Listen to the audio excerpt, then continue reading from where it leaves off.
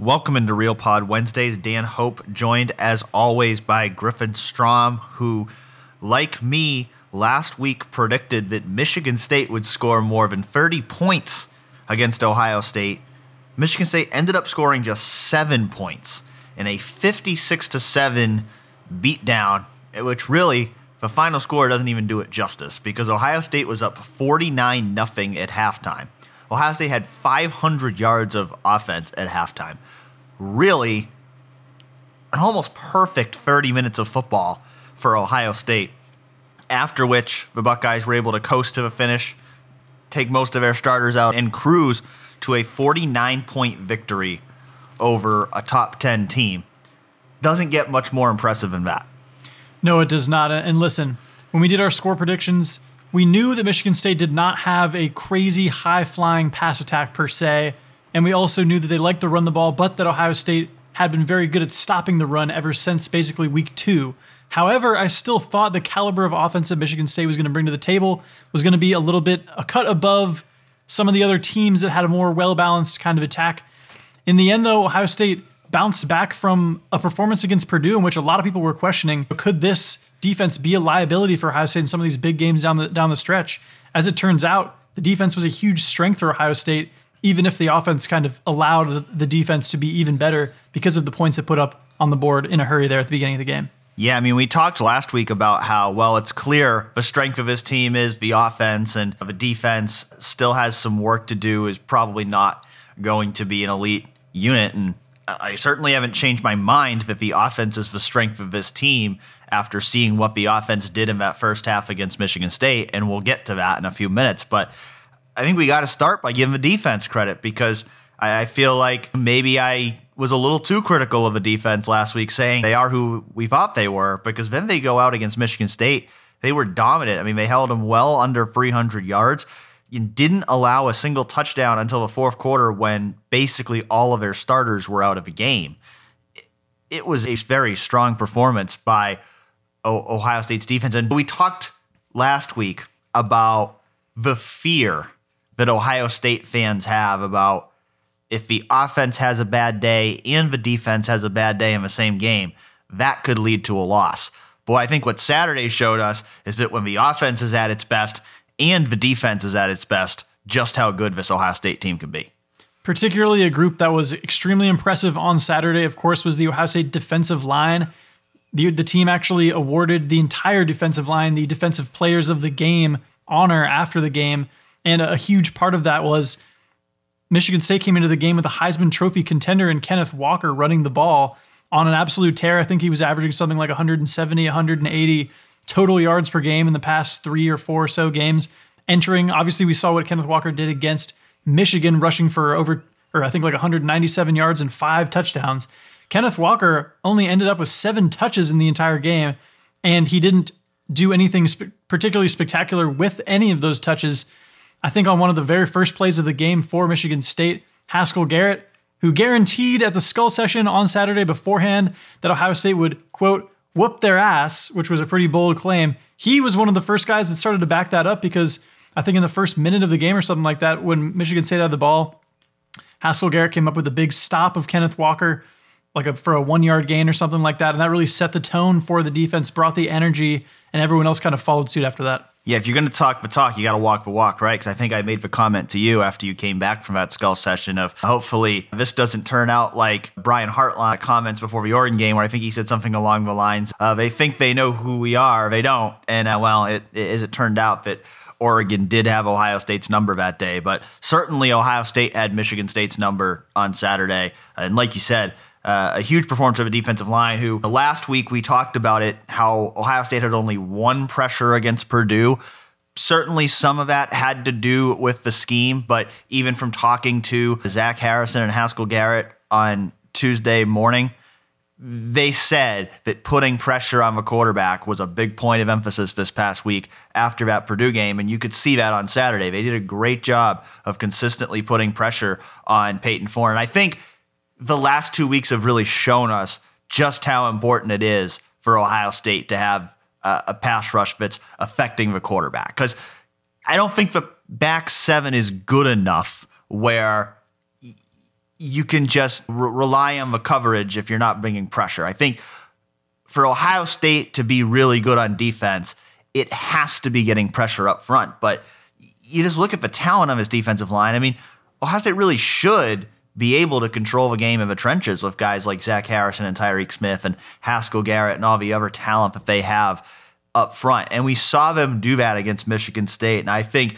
that was the biggest difference for the defense. Now, that's not to say that other guys didn't play well too. I think Denzel Burke and Cam Brown both played really well as those starting corners with Sevyn Banks out. And Ryan Day went out of his way to compliment Tommy Eichenberg after the game. I think Tommy had his best game as a Buckeye, mostly in the second half, but Court Williams was a guy that really caught my eye on Saturday. He had 7 tackles with 2 tackles for loss. He's a guy, I know some fans have been going, why aren't we seeing him play more? It's a valid question to ask after seeing how well he played against Michigan State. Craig Young, another guy that we can mention, who actually made his first start against Michigan State, playing that cover safety role. They're using him kind of as a hybrid linebacker safety, the kind of role we thought we'd see Craig Young play, but hadn't really played that much this year. So you're seeing more and more guys come along and start to make plays for this defense.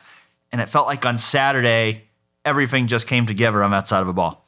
Yeah, let's look at the numbers here as well, just to really drive home exactly what Ohio State did against this Michigan State offense. Only 224 total yards for Michigan State, 158 yards passing, 66 yards on the ground. At halftime, Peyton Thorne had already thrown more incompletions against Ohio State than he had thrown in any full game against any other opponent all season, which is kind of a crazy statistic on its own. But then, why do we think that Michigan State abandoned the run game with their Heisman Trophy contender? That was a big thing on a lot of people's minds. That's what one of our forum posters actually asked. John Glore 8287 asks, why do you think MSU abandoned running Kenneth Walker so quickly? I would have assumed MSU would try and control the clock and keep possession, but on the first 3 drives, yada. But yeah, so only 7 touches for Kenneth Walker.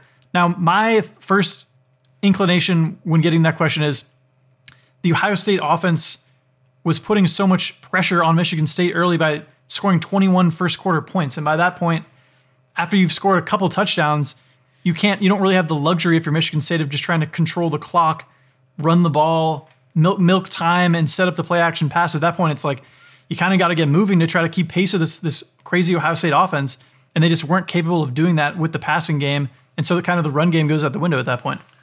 Yeah, I don't know. I don't really think it's ever a smart strategy when your running back is your best player to get him only 7 touches in a big game. I mean, I think there are definitely valid questions there. I don't know why. I mean, I'm not their offensive coordinator. I'm not sure why they decided to call the game the way they did, but I think it's pretty questionable that Kenneth Walker didn't even have the most carries on his team for the game. I think certainly, because there were a couple plays there earlier in the game where we saw Kenneth Walker make some nice plays, and I think had they committed to that a little bit more, maybe he breaks a few. Maybe he makes some big plays. I think certainly it did get to a point where they didn't have much choice but to pass the ball. But I think the point that John Glore was making was they didn't even early in the game they went away from him. Like they didn't ever give Kenneth Walker a chance to get going. And so I don't think that was good strategy by Michigan State. But I will say the biggest thing that surprised me from this game was not the fact that Kenneth Walker got bottled up, because I felt like we've seen Ohio State do this before. You think of the last 2 Clemson games against Travis Etienne. You think of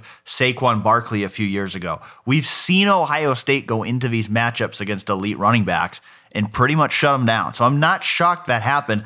I'm more shocked that Peyton Thorne went 14 of 36 and only threw for 158 yards. Because, we do our predictions piece on Saturday morning, and I felt like I got most of them right. Like I said Chris Olave would score his 2 touchdowns and break the record. I got that right. I said I thought the Ohio State run defense would be able to keep Kenneth Walker in check. Got that right. And I said I thought there'd be a lot of passing yards, which for Ohio State was right, because C.J. Stroud threw for 432 yards, and most of those yards coming in one half. But I also said that I thought Michigan State would make some big plays through the air, and that never happened. Yeah, Jalen Naylor did not play for Michigan State, one of the wideouts. Jaden Reed, another one of Thorne's top targets, only ended the game with 2 catches for 28 yards. Nobody had more than 46 yards, although they did spread the ball around a little bit with the Michigan State pass attack. Dan, let's get into a little bit the Ohio State offense and what they did, because that I think is going to be a lot of people's first takeaway, the headlining kind of thing about this game, because records were being set left and right by the Ohio State offense, particularly in the passing department, with CJ Stroud again throwing for 5 or more touchdowns in his second straight game. That's his fourth 400-yard passing game, I believe. And with 6 touchdown passes in the first half alone, he already tied the all-time Ohio State record. Of course, he never got that 7th. So we've got all kinds of Ohio State quarterbacks sitting on that 6 touchdown mark in terms of a single game record. CJ Stroud also set another record in the game, completing 17 straight passes, which was one more than JT Barrett and Justin Fields had both done in the past. All those things happening in the first half alone. Dan, what were your takeaways from what we saw out of CJ Stroud, particularly in that record-setting first half? Kenny G's record lives on. The legend of Kenny Guyton lives on. CJ Stroud did tie his record for not just for most touchdown passes, but for most touchdown passes in one half, because Kenny Guyton also had 6 touchdown passes in one half. Never forget that. But fantastic performance by CJ Stroud. Should also mention that he did break a record with 17 consecutive completions between the first and second quarter. So he was just on fire in this game. I mean, he was as sharp as we've seen him. It seems like we've seen him get better and better as the year has progressed, and I think Saturday was CJ Stroud at his best, just making great decisions all game, delivering accurate passes all game. I mean, the numbers are absurd. I mean, if he had played more than one possession in the second half, he was well on his way to breaking the Ohio State passing record, because Ohio State's never had a 500-yard quarterback. If they had left him in for even one more drive, there's a chance he would have gotten that. And so, phenomenal performance by CJ Stroud, a performance that has made him potentially the Heisman Trophy frontrunner. And again, it's funny because 2 months ago, we were getting asked if Ohio State should be playing Kyle McCord or Quinn Ewers instead of CJ Stroud. And now we're talking about CJ Stroud being a potential Heisman Trophy winner. So for one, it goes to show that you got to breathe a little bit. You got to give guys time. You can't overreact the first time somebody has a bad game. But secondly, it just speaks to the growth of CJ Stroud and how much better he's gotten as the year has progressed. And this Heisman race, I think, is going to be fascinating here. If you look at the numbers between CJ Stroud and Bryce Young, they're about as close to each other as they could possibly be. So I really think this Heisman race is going to come down to these final 2 games. It might ultimately be as simple as, how does Bryce Young do against Georgia? Can Alabama beat Georgia? It really could come down to that. But CJ Stroud has put himself in a position here where if he can finish the season strong with 2 more good games, he's going to have as good of a case as anybody to win the Heisman. I think it is a 2-man race between him and Bryce Young at this point. And certainly you think back to early in the year and the quarterback controversy and all of that is dead and buried now. We are now talking about a guy who is one of the elite players in college football and a guy who is far from the only, one of the reasons why Ohio State has the best offense in the country right now. Yeah, it's almost a catch-22, though, and this is one of the things that Ryan Day has been beating on the drum of lately, is that, listen, maybe if CJ Stroud hadn't had quite as much success in that first half, he plays longer in the second half and ends up having an even crazier statistical performance because he has to play all 4 quarters. If you look at what Bryce Young did against Arkansas this past weekend, we were all ready to almost give CJ Stroud the Heisman Award after that first half against Michigan State. Then you come back and see what Bryce Young does in a 4-quarter game against Arkansas that was closer towards the end of the game, ends up breaking Alabama's all-time passing record, I believe, with 5 touchdowns as well. So he's not letting that award go right into the hands of CJ Stroud. He's going to definitely put up a strong fight for that award towards the end of the season. Of course, another thing people point out is that CJ Stroud actually missed a game, of course, against Akron. So that was another chance for him to maybe have padded those stats a little bit more, but his stats look eerily similar to Bryce Young's entering the final game of the regular season now. Another player that had a huge game and broke a record for Ohio State, we mentioned it earlier, Chris Olave, who seemed like he was due for one. Nobody's ever really due for one, but it seemed like Chris Olave was, because Jackson Smith-Njigba a couple games ago had his huge record-setting performance for Ohio State. Then Garrett Wilson comes back, it's his turn, 4 touchdowns the week before, and now Chris Olave comes back in this game. It's funny how it works out, Dan, because it seemed like Chris Olave is really due for one, and he ends up breaking the all-time Ohio State career receiving touchdowns mark with getting his 34th and his 35th, I believe, in the game. He also led the Buckeyes with 140 yards. It was the first time in several games that he had a 100-yard game. Had 7 catches as well. Did most of his damage, of course, in the first half as well, much like Stroud.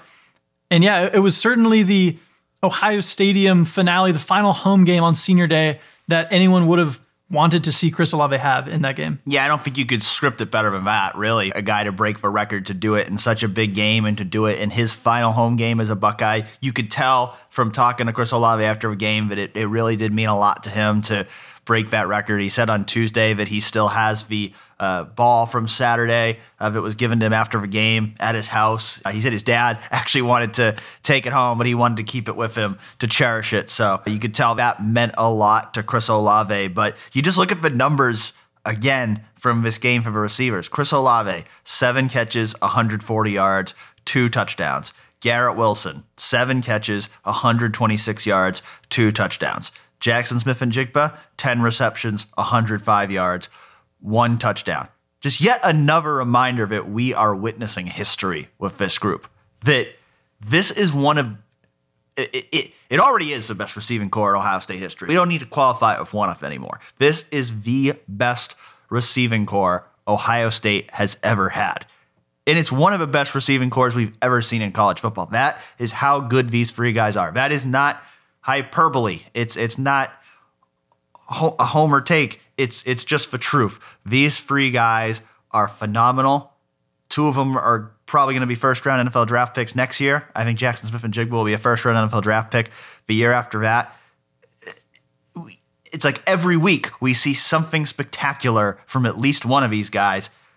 We certainly did from Olave on Saturday, and really we saw fantastic games from all 3 of them. Now, Dan, after that performance, of course, and with Oregon's loss as well over the weekend, of course, Oregon was ranked number 3 ahead of Ohio State, which was at number 4 in the College Football Playoff Selection Committee rankings last week. Does Ohio State deserve to climb up not only into that 3rd spot, of course, over Oregon, but also above Alabama, who's had a couple of closer calls here against some SEC opponents, while we've seen Ohio State, especially the last 2 weeks, really putting the foot on the pedal and really dominating these Big Ten teams that have also been ranked in the top 25 as well. Yeah, well, we're recording this before the College Football Playoff rankings came out on Tuesday night, so we won't get into predicting who's where because you guys will already know who's where by then. But to me, in my mind, Ohio State is the number 2 team in the country right now. To me, Georgia's clearly number 1. Everybody agrees on that. To me, Ohio State is the 2nd best team in college football right now. I think the way they've played in these last couple of games, to me, I think they are the biggest threat to Georgia. I think they're the 2nd best team. I think both Ohio State and Alabama have explosive offenses. I think Ohio State's a little bit better than Alabama on defense. I think that'd be a great game. I don't know that I see it being the semifinal game that it would be right now because I think one way or another, it's either Alabama's going to beat Georgia and then they're going to be the number 1 seed, or Alabama's going to lose another game and then they're going to be out of a top 4. So I think ultimately from a ranking standpoint with the CFP, it's all going to work itself out where, barring one of them losing this week, either Georgia or Alabama is going to be the number 1 seed. Ohio State, if it wins out, is going to be the number 2 seed. And then we'll see what happens after that. Oregon's loss, big opportunity for Cincinnati now, which I think really does have a pretty clear path into the playoff if it wins out. That 4th spot, if Georgia beats Alabama, it gets pretty wide open there now. Like, does Notre Dame get in? Does Big 12 champ get in? Potentially a 2-loss team sneak in for the first time? It's going to be really, I think if you're the committee, you're really hoping Alabama beats Georgia because then you could still, that would probably set up an Ohio State-Georgia semifinal, which I think a lot of people are looking at as potential national championship game right now. That would be one heck of a semifinal. But I just think right now, in terms of which teams I think have the best chance of winning the national championship, to me, it's Georgia and it's Ohio State. And it's that matchup that hypothetical matchup we've been talking about for weeks of the best defense in the country versus the best offense in the country. I think that's exactly what it would be. And I think the way Ohio State's offense is clicking right now, it gives Ohio State a chance against anybody, because I think even a Georgia, I don't know that any defense is going to be able to really stop this Ohio State offense with how explosive it is. And so I think, to me, Ohio State absolutely deserves to be the number 2 team in the country. I think they're, absolutely a national championship caliber team right now. Still got to win 2 more games to get there to the College Football Playoff, including a really big game coming up this weekend against Michigan. But I think we're seeing it come together here for this Ohio State football team, where you can feel like this is a team that has the potential to accomplish anything. Yeah, and if you want to know how Ohio State might fare against a super elite defense, they will get tested here with potentially a couple matchups against 2 of the best defenses in the country, with one being Michigan, who they will take on this weekend, and another potentially, if they win, Wisconsin, who ranks very high in most defensive statistical categories as well. One last thing here as we wrap up kind of Michigan State talk. Dan, another one of our listeners, Monclava Buckeye, asks, and I'm sure you've got a great answer for this, is it true when they met after the game, Ryan Day asked Mel Tucker who his agent is? Is that something that's purported to have happened? I don't think so, but I think it has to do with the fact that Mel Tucker probably getting a big extension and a big payday here moving forward, despite the fact that he wasn't very competitive against Ryan Day and his Buckeyes. Yeah, I would just say I hope Mel Tucker signed the dotted line on that extension before the game on Saturday. And I think he's still going to get that contract extension. If you're a Michigan State fan, maybe you're questioning a little bit, well, do we really want to give this guy $95 million for 10 years? Are we sure about that after seeing how poorly Michigan State played on Saturday? Because, I am still surprised by how that game played out. We both thought Ohio State would beat Michigan State, but to just see it be such a beatdown, such a ass-whooping, as Haskell Garrett predicted, that I didn't see coming. So all credit to Ohio State on what I think certainly we've seen plenty of impressive performances this season, but certainly the most complete and biggest statement win we've seen this season against Michigan State. And the ass whooping was such that Ryan Day even admitted after the game, and we know that the team, they work the game all year round, right? We hear that all the time. But Ryan Day actually admitted after the game that in the second half there against Michigan State, his mind wandered to the upcoming rivalry game, even while the Michigan State game was still going on.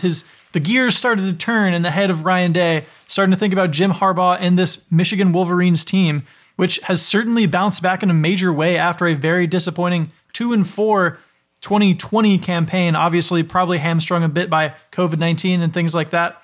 But this is setting up to be a very big game, the biggest rivalry game in at least a few years.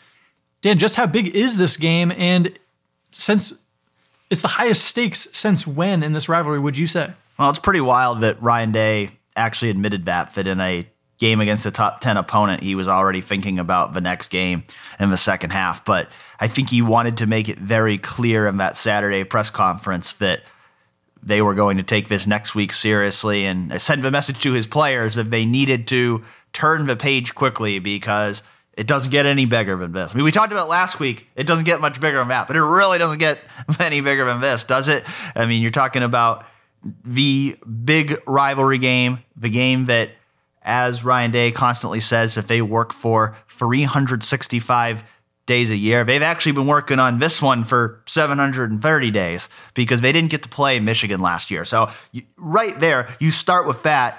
Even if Michigan was 6-5 right now, there'd be a lot of hype going into this game just because we didn't get to see it last year. But then you add in the fact that Michigan is also 10-1 coming into this game. Michigan is also playing for the Big Ten title. Michigan is also playing for a spot in the college football playoff. The stakes going into this game could not be higher. I think certainly 2016 is a game that you can think of as comparable, with it being, again, a matchup of top 5 teams who were playing for Big Ten and college football playoff hopes. And we all remember how epic that game was with Curtis Samuel's Brooklyn dagger in overtime after the still much disputed 4th down. JT Barrett just barely got the first down, stretching out on that run, a game that's certainly going to still be talked about by fans of both teams for many years to come. But This game, certainly the hype going into it is right there at that same level as it was 5 years ago. I think you have two teams here who both, Ohio State's not going to admit that it has any extra motivation, but I still think the fact that they didn't play last year, we remember the whole, quote, hang 100 on them thing from last year with Ryan Day. I think there's a little something extra that Ohio State really wants to beat Michigan again this year, and I think certainly for Michigan, they have not beaten Ohio State in a decade. They've gotten blown out in their last two games against Michigan, or against Ohio State. They really want to turn the table. So I think this game is as big as it gets. College Game Day is going to be there again. Certainly, I think going to be one of, if not the highest rated college football game on TV of the season today. And this is what we want, right? I mean, we went into this year, I'll admit, I did not expect us to be in this position with Michigan going into the year. I did not think we were going to be talking about a top 5, 10-1 team with Michigan after we saw Michigan go just 2-4 last year. But this is what we want. This is what you want going into this rivalry, especially considering how lopsided the games have been in recent years. I think you start to wonder, okay, is this rivalry going to lose just a bit of its luster because Michigan is not playing at the same level as Ohio State? But at least going into this year's game, Michigan has put itself in a position where it is effectively in the same position as Ohio State going into this game, playing for the same things. And that has the anticipation going into this game at really an all-time high. Yeah, and Ohio State's going for the 9th straight win, which I did not realize this until I looked up the game, back and forth games list of the all-time series, that it would actually tie Michigan's all-time record of 9 straight wins against Ohio State if Ohio State wins on Saturday. But yeah, it's a lot of talk about, with Ohio State winning so many times in a row, does that hurt the rivalry? Is it really even still a rivalry when Ohio State's been so dominant over the last 17 to 20 years? But I think, like you say, it would be one thing if Michigan had really fallen off and was barely winning games in the Big Ten. And at that point, it's okay. If Michigan was Rutgers all of a sudden, it would take something off of the rivalry. But I truly believe that with Michigan being still as successful as it's been, winning double-digit games in a season, that still keeps a lot of luster on the rivalry and makes it still very exciting. Because, look at the odds. The last couple of weeks, we were kind of gawking at the odds with Ohio State being favored by almost 3 touchdowns against Michigan State, favored by 19 or whatever it was against Purdue. Ohio State's only favored by like a touchdown, 8 points over Michigan in this game, which goes to show you that it's not necessarily a foregone conclusion in the eyes of the odds makers. Yeah, that's interesting to me because you do look at what happened in the last couple of games between these teams and Ohio State blowing them out, and I think there's reason to believe that could happen again, but that's not what Vegas thinks. If I was reading on Tuesday morning about how I think like 80% of the bets have been on Ohio State, yet the lines really haven't moved, which tells you that Vegas thinks this is going to be a close game and that Vegas thinks Michigan has a chance to win. Vegas is comfortable with a lot of people betting on Ohio State, thinking that Michigan could cover at least. So I guess the question is, Griffin, what is it about Michigan that gives the odds makers reason to believe that this is not going to be another Ohio State blowout? Well, I think one of the key reasons is that, of course, Michigan revamped their defense over the offseason, getting rid of Don Brown, of course, bringing in Mike McDonald. Day was asked on Tuesday, well, just how different is this defense really after the changes that were made in terms of personnel? Brian Day says it's significantly different. They're playing an NFL-style defense. Don Brown had more of a college-oriented system, and the changes have yielded tangible results for the Wolverines because they rank number 9 in total defense, number 7 in scoring defense, number 8 in passing defense in the country right now. Top 10 across the board in those huge defensive statistics in terms of national teams. And yeah, Dan, specifically with the defensive personnel, you talk about a couple of pass rushers in Aiden Hutchinson and David Ajobu who each have 10 sacks. Nobody on Ohio State's approaching those kind of numbers and are doing a lot of impressive things and really shutting down opposing offenses. Yeah, I think it's noteworthy what he said about it being a different scheme and more of an NFL scheme. when comparing Don Brown's to a college scheme, I almost felt like that was like a little bit of a subtweet there toward Don Brown, because we saw those last couple games. Ryan Day definitely had Don Brown's number. I mean, there was no doubt about it that Don Brown got badly outcoached in those games, and that Ohio State found the formula to pick that defense apart. But it's a different defense. It's a different defensive coaching staff. So we shouldn't necessarily assume that just because Ohio State's got this elite offense this year, that it's going to be able to pick Michigan apart as easily as it was able to in the last couple games. And certainly, like you said, Hutchinson and Ajabo are a big part of that as pass rushers off the edge. Passing defense in general is ranked 8th in the country with only 178.4 yards allowed per game. So I think this is a game, we think back a couple weeks ago to the Nebraska and Penn State games where Ohio State struggled to run the ball and in turn struggled to finish off drives in the red zone. I think if there's a concern going into this game on Ohio State's offense, it's that. It's if Ohio State needs to be able to lean on its ground game to move the ball down the field, will it be able to do so? Will it be able to consistently finish off those drives in the red zone? Because this is certainly going to be one of the toughest tests that C.J. Stroud and the Ohio State passing offense have faced. I still think Stroud and the receivers are going to get theirs, but it probably isn't going to come as easily as it did against the literal 130th ranked pass defense in Michigan State. And so Ohio State has to be prepared to be able to get those tough yards on the ground in this game. For sure. But, one of the questions I have about this matchup is Ohio State, it's not like Ohio State hasn't faced a couple of big name defensive ends in recent weeks even, or even obviously Michigan State's pass defense was ranked very low, but what was it? Purdue, I think, had a pretty highly ranked pass defense, like top 15 in the country or something like that. And it just didn't matter in that game. And like we saw in the 2018 game, that was a big, Michigan's defense was ranked super high in that game. And I think it was the number 2 overall defense in the country at that time or something like that. And it just didn't matter against Ohio State's offense. Now Michigan's made a lot of changes defensively, and probably for that very reason, the fact that the what they had going on wasn't good enough to stop Ohio State. It begs the question, is it going to matter in this game, or is Ohio State going to make Michigan's defense look like a lower tier defense like we've seen Ohio State's offense make defenses look in recent games here? Yeah, I'm not overly concerned about the pass rushers, to be honest, because like you said, there's been other recent matchups against hyped up pass rushers, and Ohio State's pretty much shut them down. I mean, George Karlaftis really didn't do anything against them, and he's a guy who's being talked about as a top 10 pick in the next NFL draft. So certainly I think the fact that Michigan has 2 of them, it is probably going to be the biggest challenge for the pass protection this year, because they've got 2 elite pass rushers, not just 1.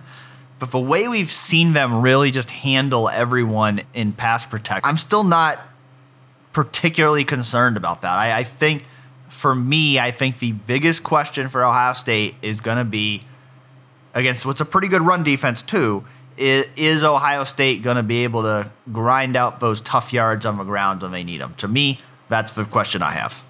Yeah, and I'll just say, if Michigan is able to get to Stroud, I do think that will be a major part of the game, because C.J. Stroud, after what Ohio State did to Michigan State, he said that he was basically just chilling. He literally said, I was just chilling back there against Michigan State in terms of the protection he got from his offensive line. If he's not chilling, things could definitely go differently, and Stroud could have a much harder day for Ohio State. Yeah, and he was said that against Michigan State that he basically kind of knew what they were going to do and was able to pick them apart. Michigan might make the picture a little bit more confusing for C.J. Stroud.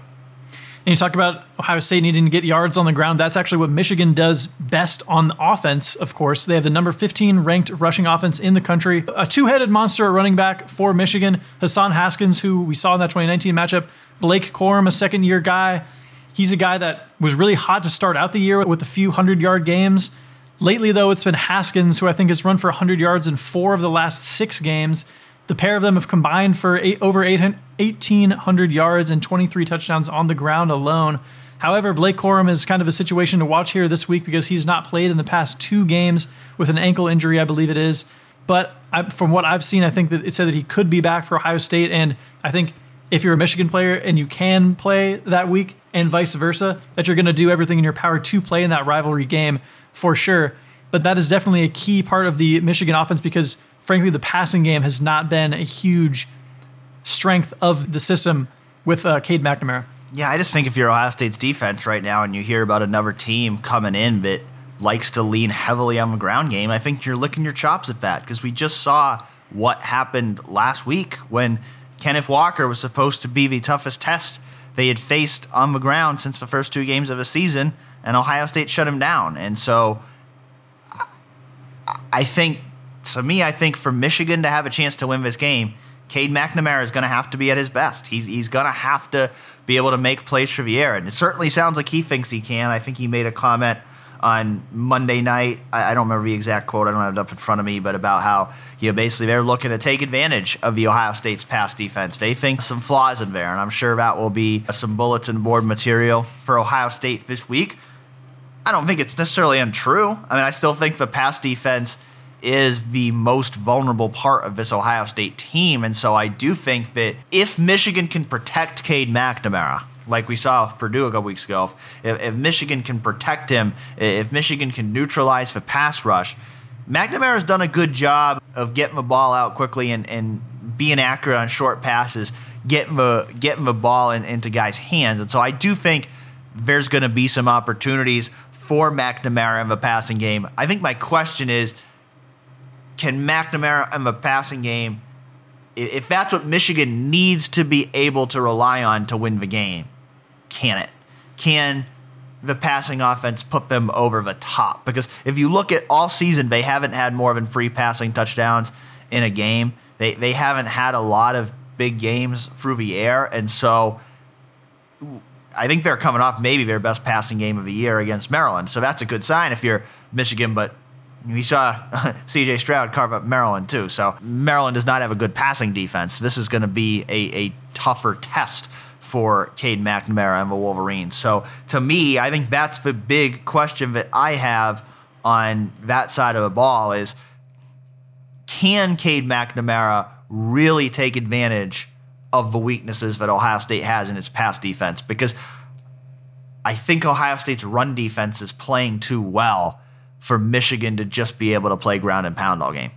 Yeah, I will say personally with the Cade McNamara comments, my take on that with the bulletin board material is that I think everyone really wants there to be something a little more in there, something for us to all get excited about, the trash talk, something that the players can really latch onto on either side with the bulletin board material. But I don't know. I think it's getting made a little bit more than it probably actually is, because you got to think, you got to put yourselves in the player's shoes sometimes and think, when you're getting asked a certain question, there's only so many ways you can answer it.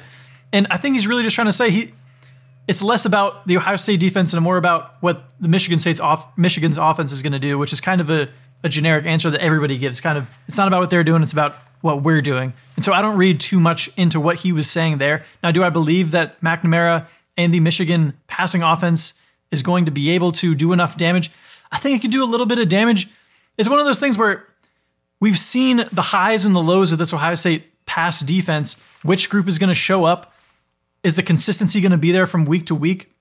If the team that just played Michigan State shows up, I think we could see definitely a more lopsided score.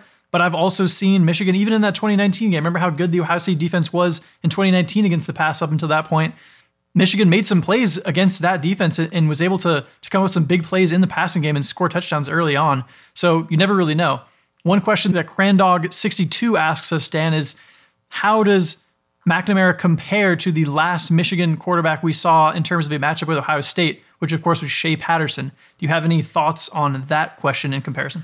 Yeah, I don't know, but I've really watched Cade McNamara enough for me to really give an accurate evaluation of how he compares to Shea Patterson, if I'm going to be completely honest. I think Shea Patterson was a guy who always had the tools to be a great quarterback, but never really was. I think Cade's a guy that's probably, I would say, just looked at what he's accomplished in his stats, I'd say he's probably doing more with less than Shea Patterson did, if that makes sense. Because I don't think Cade is as gifted as Shea Patterson. I think if you have a more gifted quarterback on the roster is J.J. McCarthy, and we'll probably see a little bit of J.J. on Saturday as well because they have been bringing him in and using him a little bit situationally as both a passer and a runner, a five-star guy who I remember made some comments a couple years ago because Ohio State chose Kyle McCord over him. So another guy that will have a chip on his shoulder going into this game for sure. But I think Cade's a guy, I think he's efficient. I think he's 14 touchdowns, 2 interceptions this year. So he's not a guy that makes many mistakes. He very rarely turns the football over. But you don't see him make a ton of big plays through the air. And part of that goes back to the fact that they lost their best receiver, Ronnie Bell, in the first game of the year. And so there aren't really any elite receivers in this group. We saw Andrell Anthony have a really big game against Michigan State, I believe that was. He really just had that one big game. That's about it. I know Donovan Edwards, a guy who Ohio State recruited, had a pretty big game as both a runner and a receiver this past week. So he could be a guy to watch as a potential breakout player out of a backfield in this game. But, C.J. Stroud has a big advantage that Caden McNamara does not, and that's that C.J. Stroud has 3 elite receivers. Cade McNamara does not have any, and I think that's a big part of the equation here too. Is we know Ohio State's secondary and its linebackers, they have their flaws in pass coverage, but they're not going. We've talked about matchups of guys like David Bell and Jahan Dotson earlier in the year. Michigan doesn't have that kind of player in its receiving core. And so I don't think Ohio State needs to be as worried about the threat of big plays through the air in this game as maybe in some other games. Well, Dan, how elite really can you say that the Ohio State receivers are, considering none of them are finalists for the Biletnikoff Award? I feel like there's enough Ohio State media who have fired off takes about that, but we probably don't need to discuss it too much. I agree. But Dan, like we said before, Ohio State's only favored by 8 points in this matchup. We already hit on this a little bit, but does that seem too low to you? Should there be a wider spread there on the odds? And is there reason to be worried about Michigan winning the game? Do we expect the game to be close? Are we headed toward another Buckeye blowout? Well, let's start with the first question about the spread. I mean, I was surprised by how low it was, especially after watching Saturday's game against Michigan State, because I know there were some early lines out last week that had Ohio State as like a 6.5 or 7 point favorite. And I thought the win against Michigan State would bump it up a few points, but it really didn't. And so I think that's interesting that Vegas has stayed pretty steady here on a 1-score game here, just over a touchdown favorite for Ohio State. Because as we mentioned earlier, but most of the money's been coming in on Ohio State, and yet they haven't really moved the lines at all. So, that always makes me wonder, what does Vegas know that I don't? Because they're usually pretty good at doing this. Like, what gives them the confidence that, because obviously that low line is pushing the action toward Ohio State. What gives Vegas the confidence that they're not going to take a big loss on everybody betting on Ohio State to win by only 2 scores? You know what I mean? What is it about that? So that's kind of made me, rethink, or I'm not going to say rethink, but second guess the way I see this game going, because it's just like, what do they know that I don't? Because the last 2 games against Purdue and Michigan State, I thought were going to be more competitive than they were. And I thought the spread was too high, and they weren't at all, because Ohio State easily covered in both of them. And so I felt like Vegas had a good read on those games of, even though they're two ranked teams and people think they're going to be close, Vegas was pretty much on the ball. Those games were not going to be that close, that Ohio State was going to be able to win big.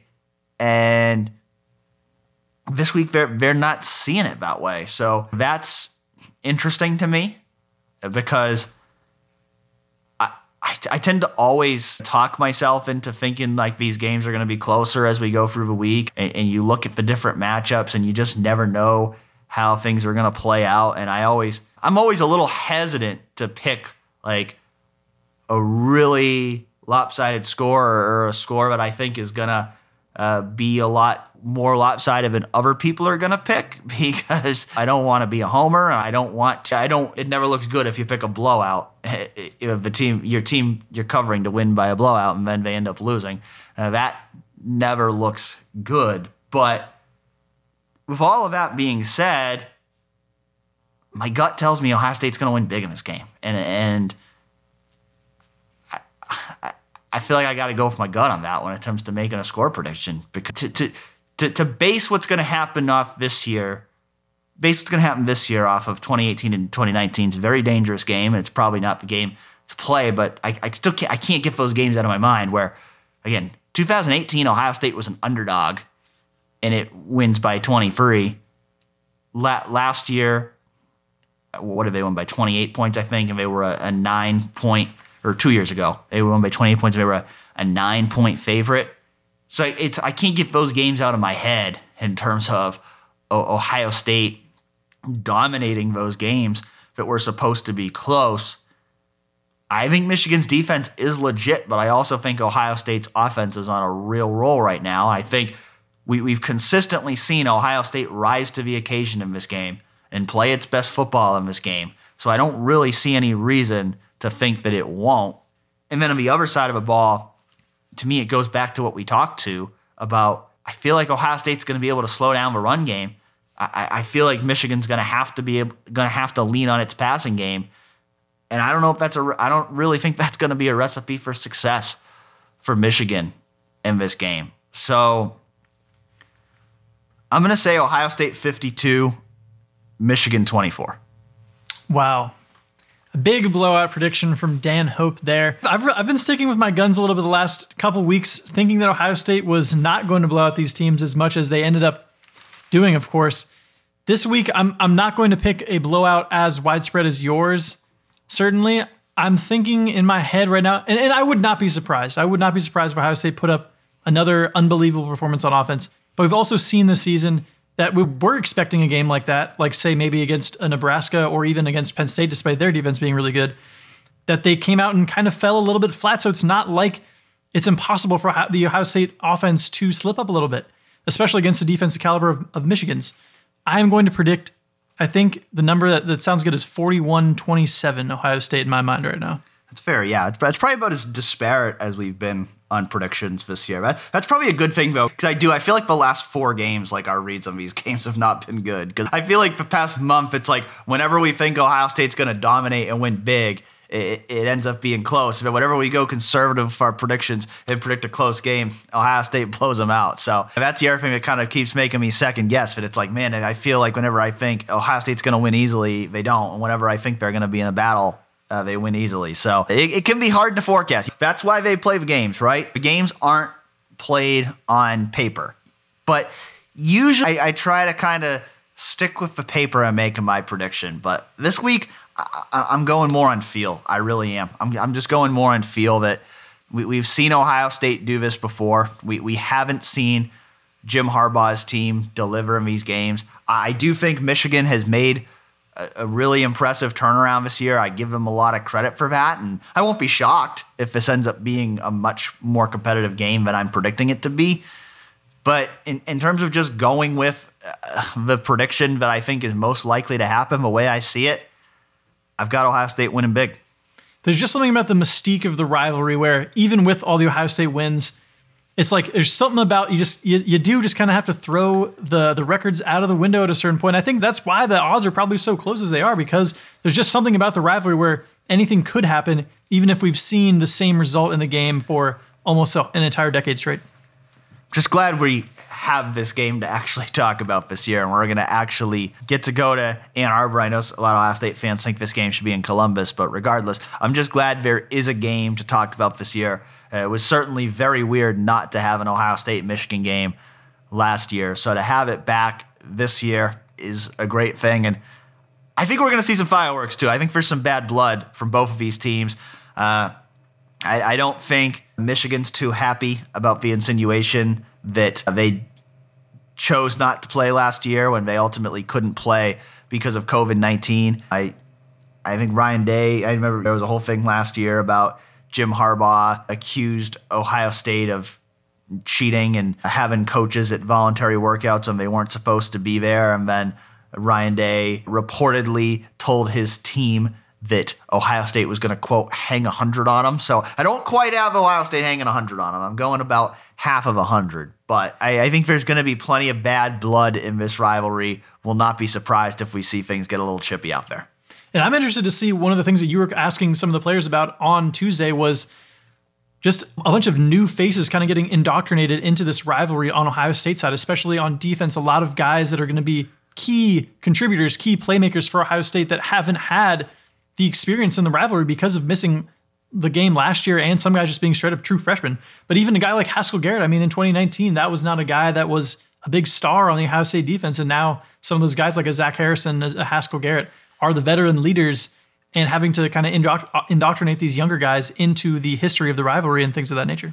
Yeah, pretty wild stat that was in Ohio State's game notes on Tuesday. Thayer Munford is the only Ohio State player who's ever started a game against Michigan. He's started against Michigan twice in both 2018, 2019. I actually remember him playing some in that 2017 game as well. But no other Buck current team has started a game against Michigan, that, of course, being a result of what happened last year. Some guys who have played, but a lot of guys who haven't. I mean, for the second-year guys on this team, which includes guys like C.J. Stroud and Jackson Smith and Jigba, they're playing in their first ever rivalry game. And so certainly I think they understand what comes with the rivalry because they've heard a lot about it for the last 2 years since they've been at Ohio State, but still a lot of guys who are going to be playing in this game for the first time.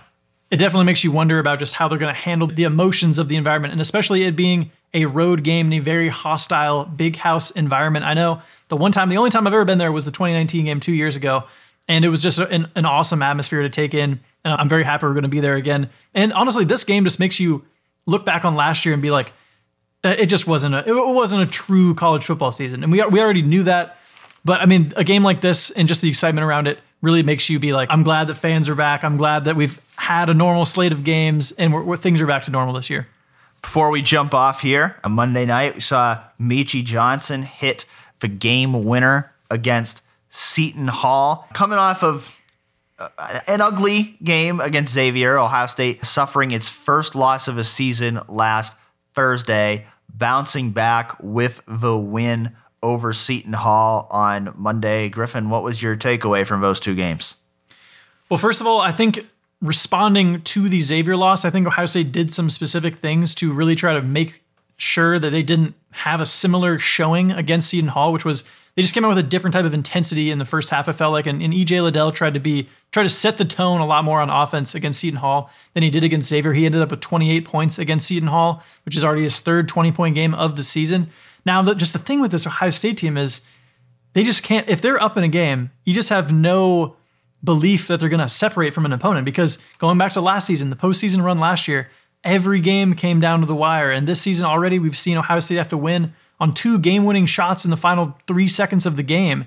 And you got to wonder, is that going to be something that they can continue to keep doing, or is it going to kind of bite them in the butt moving forward? And my other thought about the whole thing going on right now is just the brutality of this non-conference schedule, because several of these teams weren't actually ranked to begin the season, but now you're looking at it. Xavier is a team that is ranked this season at number 25. Ohio State plays them. Seton Hall at number 21.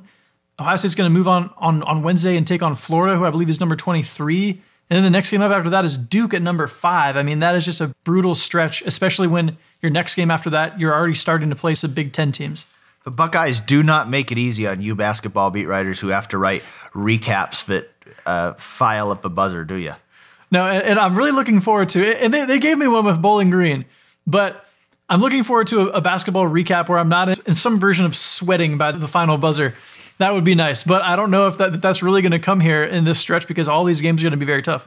Yeah, what are you anticipating on Wednesday night with the Fort Myers Tip-Off Championship game, the most prestigious of championships, as Ohio State plays Florida? Yeah, did they get a trophy for that or anything like that? I think they do. Well, I don't know if anybody will remember it, but yeah, no, I don't think they will. I don't even know if they're actually branding it as the championship game. I think from what I saw, they're just referring to it as the second round or something of a tournament that doesn't lead anywhere. But Florida, yeah, interesting enough, in a twist of fates, Oral Roberts was the team that eliminated both Ohio State and Florida out of the NCAA tournament last year. And as a matter of fact, if Ohio State had beaten Oral Roberts, they would have played Florida in the second round of the NCAA tournament. So they kind of get this in a twist of fates, that matchup again this year. They've got a really good big man. They've got a lot of Big Ten transfers. Every team I've previewed this season just has all these transfer guys as big impact players. They've got a 6'11" guy.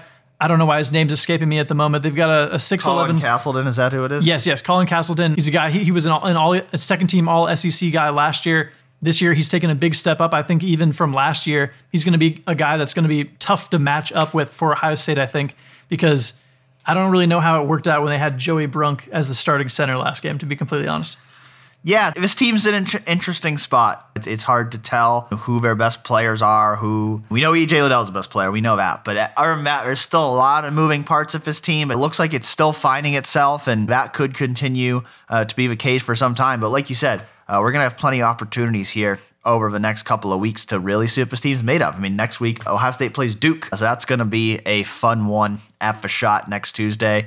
Ohio State's got Kentucky the week after that. So we're going to have a lot of opportunities to learn about how good this Ohio State basketball team is here over the next couple weeks. But it's game week. It's Michigan week. Of course, that being our primary focus here this week as Ohio State gets set to head up to Ann Arbor on Friday for the Saturday game at its traditional noon kickoff time on Fox. The Buckeyes will be looking for a record-tying 9th straight win in the rivalry, and of course, to try to clinch a Big Ten East title. And if the Buckeyes can do that, then we'll be off to Indianapolis next week to watch a Big Ten championship game. So we'll see what happens on Saturday, and we'll be back next week to talk about that. I hope everyone out there has a happy Thanksgiving. Hope you all enjoy the rivalry game on Saturday, and we'll talk to you next week.